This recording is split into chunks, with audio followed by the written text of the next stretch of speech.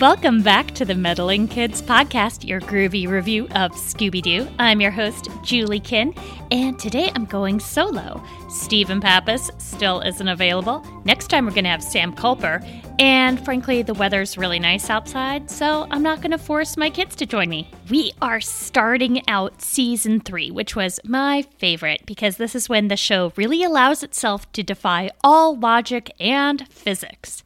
We are watching Watch Out, the Willawaw, the first episode of Season 3. We start in a lightning storm. The gang is in a motorboat, but everyone insists on standing up, even though that's not very safe, except for Fred.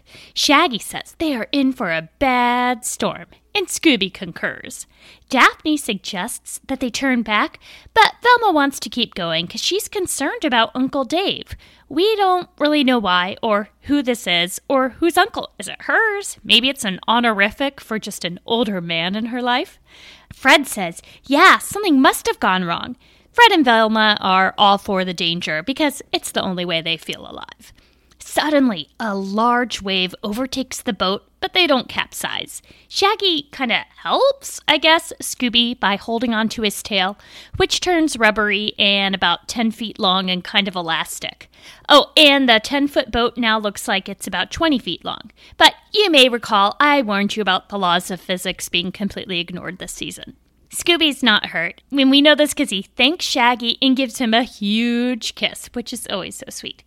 Daphne starts whining. How much farther? Velma says there because she just noticed a huge mountain island in the water with about 10 gigantic carvings in it. They look primitive, but it's better than I could do, so I guess I need a better or less condescending, patronizing word than primitive for it.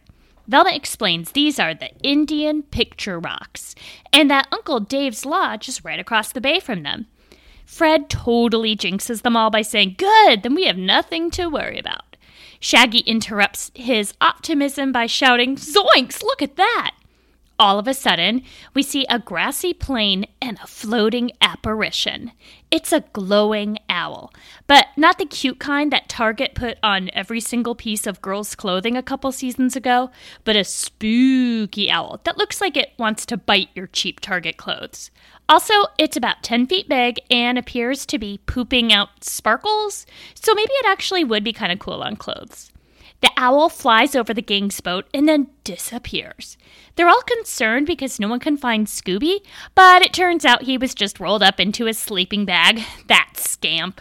Velma wants everyone to come back to business because of Uncle Dave. We still have no backstory on why this dude is in trouble, how they knew, who he is, what the heck's going on, but he must have sent them a groovy 60s telegram. Oh wait, this is in the 1970s now. A groovy 70s telegram or something, because his lodge looks so rustic, I doubt it had a phone line. They arrive at this quaint cabin in the woods, and I know it's supposed to look kind of spooky, but it looks awesome, and it's waterfront property. Definitely would be at least a few Benjamins a night on Airbnb. The kids park their boat. Yeah, I know there's a better word for parking a boat. I just can't remember it right now. You can hit me up on Twitter. Dock. They dock the boat? That doesn't sound right.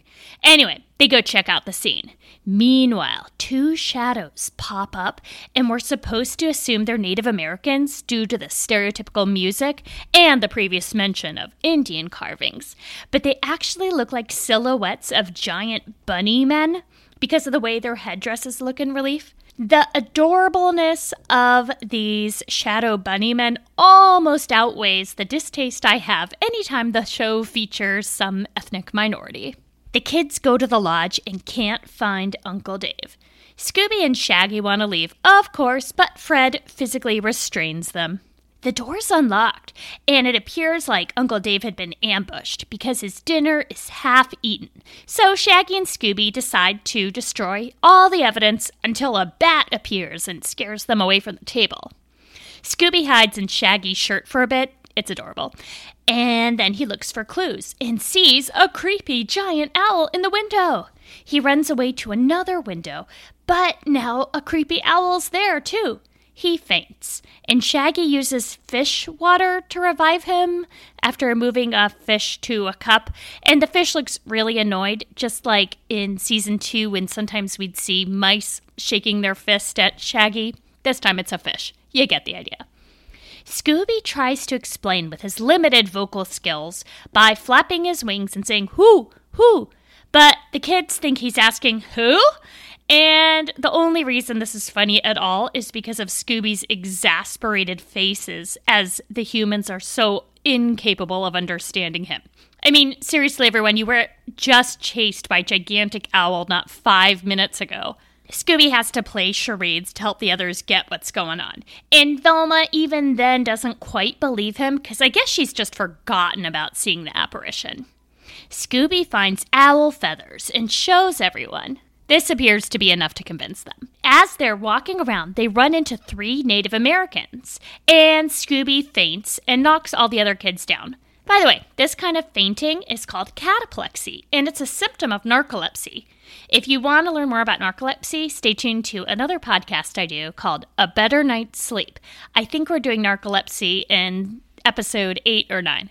Okay, so hold on, folks, because these Native Americans speak in terrible broken English and are total stereotypes. They're in stereotypical garb, they have war paint on, they look stereotypical, I mean, everything. It's pretty bad. I know the show is old and blah, blah, blah, but I'm still going to edit the language and their words and everything for our generation of listeners. For example, instead of, "What you doing here?" I'm just going to change it to, "What are you doing here?" etc. Okay, back to the show. They say, "What are you doing here?" Velma explains they're looking for Dave Walton, the border guard. Finally we know something about Uncle Dave. Come on. One of the dudes says he's Uncle Dave's friend and that they had heard an owl call Dave's name. When this happens, the Willawaw swoops in and takes you. Apparently everyone around here just knows that. It's a legend. It's unclear if we're supposed to assume the Willawaw is the same as those giant owls Scooby saw, but since we know all of this is fake anyway, I'm just going to call everything owl-like a Willawaw or owlman. Fred decides to stay in the cozy lodge to have a threesome with the girls, while Scooby and Shaggy stay in the boat overnight. It takes a couple of Scooby snacks to convince them, and of course Scooby catches and eats all 4 of the Scooby snacks, which is pretty unfair. They go back out to the boat, but on their way, they see an owl flying. Now, I'm not sure if this is the Willawaw or just an owl, because owls do fly around, but, the way the show is drawn, it's hard to tell exactly how big this owl is. No offense, artists, but maybe give us some perspective and shadows next time or something. The boys hide in a tree trunk, and then they look up to see it's just a regulation, normal, not spooky Jinkies owl. But it sounds like it's hooting Scooby-Doo, so the poor doggy is freaking out. They run to the boat and try to sleep. The Willawaw comes. This time it's the glowing, sparkle-pooping kind. And they start up the boat to get away. Actually, that was kind of an accident. Scooby stomped on the ignition.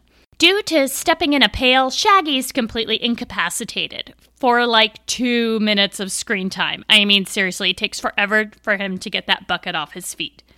And then the bucket gets stuck on Scooby's head for about another 45 seconds. I mean, when your total screen time is only 17 minutes, that's a large chunk. The big kids, Fred, Velma, and Daphne, see what's happening from the dock. Scooby and Shaggy end up going into a cavern. It's under the Indian carvings that we saw before. And we don't know what happens because we have a commercial break. Be right back. Ladies, we all know the best part of the day is when you finally get home and get rid of the one thing you've been dreaming of ditching for hours, your bra. If you're like me, sometimes you don't even make it to the front door. Hi, I'm Erin Whitehead, host of the Braless podcast, where once a week I kick back, relax, and have fun conversations with different guests about all kinds of topics. You can find us on iTunes or wherever you listen to podcasts. Join me on the Braless podcast, Unhooked and Unleashed. We're back from commercial break. Scooby and Shaggy are in the dark, and we just see their eyeballs, until Shaggy finds a flashlight and they hunt around the cave. They find footprints and wheel tracks. That sounds familiar. Maybe from season 1 and season 2. Meanwhile, the big kids are looking outside. Fred goes off on his own to destroy property or set a fire or something. And the girls find that someone has drawn a heart in the ground with a skull and crossbones in the middle. It's kind of like a pirate Valentine. Velma says it's Indian picture writing for danger, and that Uncle Dave certainly must have made this mark, since he taught it to her as a kid. This dude sounds awesome, and I can't wait to meet him. He sounds like the kind of uncle who would buy you a pocket knife when you're 10. Up on the hill, the girls see man-sized owl men. They reunite with Fred and run into a cavern chased by previously mentioned owl men. They run into a door and lock it. In the room, they find kerosene and sandbags. These are clues. Scooby and Shaggy, on their own, find another door, but it's locked. Scooby uses his tail to open the lock. It's adorable, so pics are on social media. They fight about who's going to go in first. First, they start out real polite. After you. No, after you. Etc., etc., etc. for about a gazillion minutes. Scooby goes in first and gets in a fight with the lady's fur coat after thinking it's a bear. He then puts it on again and dances around. More pics available on social media. It's pretty cute. They also find televisions, radios, trophies, paintings, hi-fis, I think that means high-fidelity stereos, statues, and giant owl suits. Meanwhile, the big kids make a trap for the owl men, involving sandbags and a tarp. I think we can all predict what's about to happen. The owl men run into the room where the big kids are, and they're caught. But it's just Scooby and Shaggy dressed up as owlmen. They tell the big kids about the treasure cave. Velma's all patronizing about how she's starting to figure this out. Fred has some ropes, so he's convinced he can catch those owl dudes. Meanwhile, we see the Native Americans in a canoe. No other details, we just know that they've got a canoe. The kids are outside, and they see the Willawaw in the sky again. Shaggy and Scooby are separated from everybody else. They're hollering really loud outside, which you probably shouldn't do when you're in a scary situation like this, but whatever. And they see the Willawaw, and they run toward Fred's rope trap, of course. By the way, Fred's rope trap is just a rope on the ground tied to a tree on one side and being held by the big kids on the other, I guess so that as the bad guys run across the rope, they lift it up and trip them. I'm not sure. I mean, we've seen tons of super-duper complicated traps set by Fred. I give this one a C-, but some extra points for the simplicity of it. We then have a chase scene with the Willawaw. It's only chasing Scooby. Recall how the owl had hooted Scooby-Doo's name? That means the Willawaw's coming for him. I'm really grateful this is not happening in Season 2 because the mystique would have been ruined by a Season 2 type song. Scooby and the Willawaw both get caught in the rope, and turns out, you'll never believe this, the Willawaw is not actually a monster. In fact, it's a giant balloon that Scooby is holding onto for dear life until his claws pop it. And a steamboat-looking contraption kind of thing falls to the ground. Scooby lands on it, and then another Native American man pops up with Scooby sitting on his head. Turns out this man was the mastermind of the smuggling operation. He totally took advantage of the Willawaw legend to scare off observers so they could smuggle in peace. I can't believe someone used religion to get their own way in commerce. That's me being sarcastic. Velma's explaining this to everyone when we hear, "That's right, Velma!" And it's Uncle Dave, who looks exactly like Ron Swanson from Parks and Rec, except it's Casey Kasem's voice. You know, the guy who does Shaggy. He's safe and in his uniform, and he's leading a couple of dudes in owl costumes and handcuffs. And 2 other Native Americans apparently helped him capture them. One of them is the one who said he was Uncle Dave's friend earlier, so he was being truthful. And that same dude says the Council of Elders will deal with these prisoners instead of the white man's legal system, which leaves lots and lots of questions in my mind, and frankly, I think that's a much more interesting story. Meanwhile, Scooby sees another owl, and it hoots Scooby-Doo's name again. Scooby tries to scare it off, but the owl hoots super scary, and Scooby ends up at the top of a pine tree, and we never see Uncle Dave again. Well, that's it for this episode. Watch out, the Willawaw! Next time, as I mentioned, Sam Culper will be with us for episode 2, Tangle in the Bermuda Triangle. Be sure to join out our Meddling Kids podcast and Scooby-Doo discussion group because we're going to have a pretty awesome contest soon for some hand-drawn Scooby-Doo art from artist Sketchy McDrawpants, also known as Alex Smith. It's a pretty awesome zombie Scooby-Doo scene. It's really amazing. Thanks so much to Dave Seste for the use of the song Night Surfing as our theme music. Sending out lots of love to Steven and hoping he rejoins us soon. And thanks so much to Tiff, who is our fabulous moderator on the discussion group. Well, it's been fun having this be the Julie show, but I'm really looking forward to having some co-hosts next time. I'm kind of sick of my own voice. Anyway, take care, everyone. And as you go about your day, remember, you would have gotten away with it if it weren't for us meddling kids.